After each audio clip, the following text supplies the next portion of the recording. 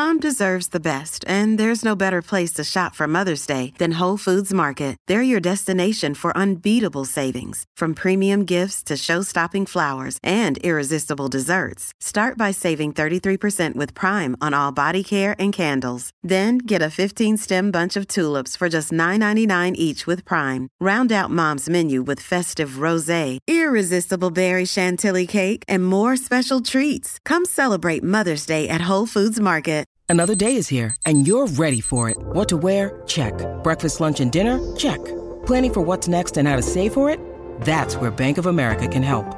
For your financial to-dos, Bank of America has experts ready to help get you closer to your goals. Get started at one of our local financial centers or 24/7 in our mobile banking app. Find a location near you at bankofamerica.com/talktous. What would you like the power to do?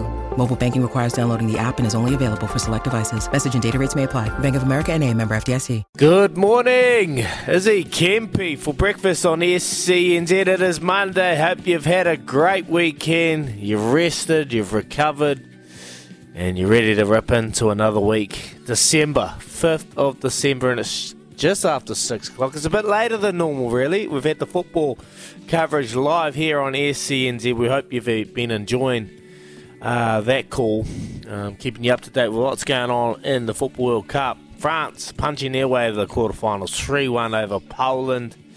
So they cemented it. Argentina, that was a tough old one. Couple of mistakes ruining Australia.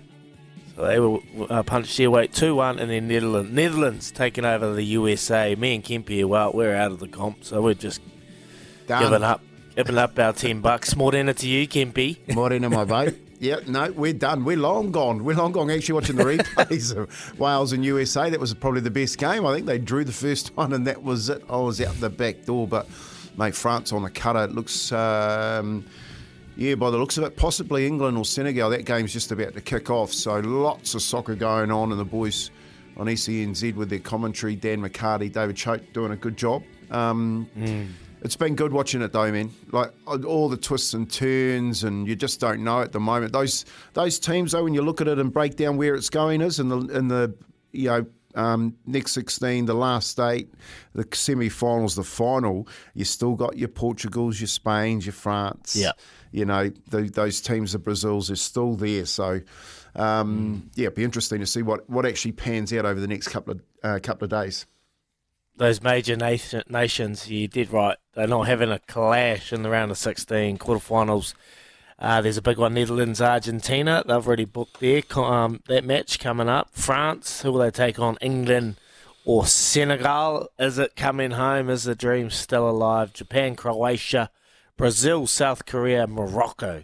Surprising Morocco taking on Spain, and Portugal taking on Switzerland. So you did right, Kempe. Keep up to date and get all your live coverage live here on SNZ. We're going to talk some football after 7 o'clock too, Kempe. We've got Ben Ransom, Sky Sport UK.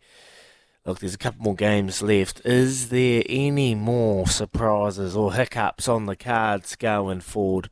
We'll hear from Ben Ransom to talk about that. Then we're going to head over to the UK and get an update of where England Rugby Union are at in the terms of Eddie Jones.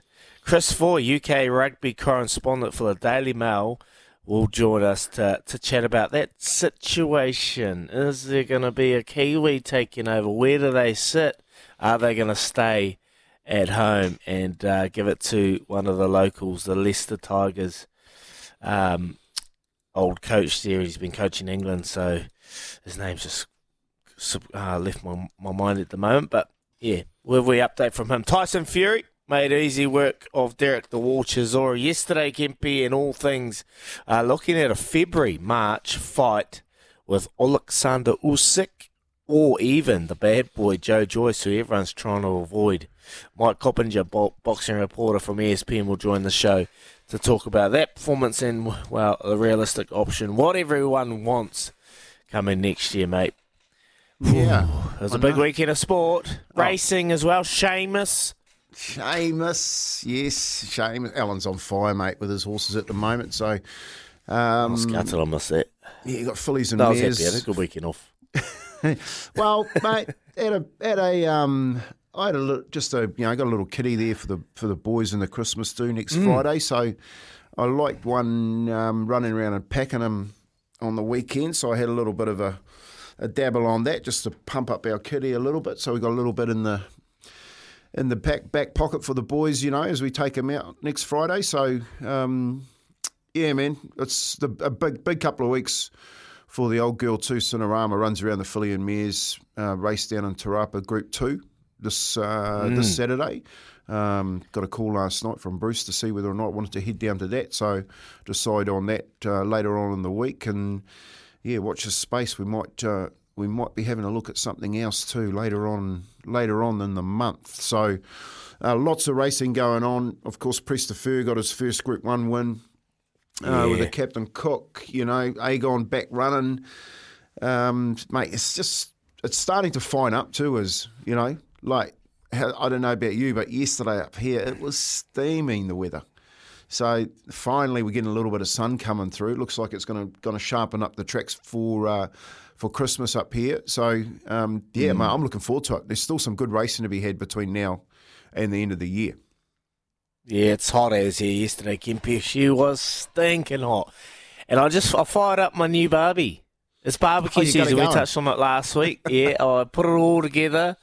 And I had a wee crack yesterday. I had a beef brisket. I marinated it, injected it, put it on the smoker. And I don't know if anyone out there's got a smoker or loves smoking their meat.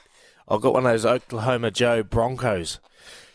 And I've never used it, and it's just too technical for me. But anyway, I tried to do a brisket. It was good. Brisket was okay. Probably a little bit too dry, too fast probably. And then I hung a chicken as well too, Kempy. So had a bit of a barbecue yesterday with all the kids and family. It was stinking hot here, so we were chilling, running around, swimming all day. It was a good weekend. Good weekend to rest and recover. But I've woken up a little bit crook.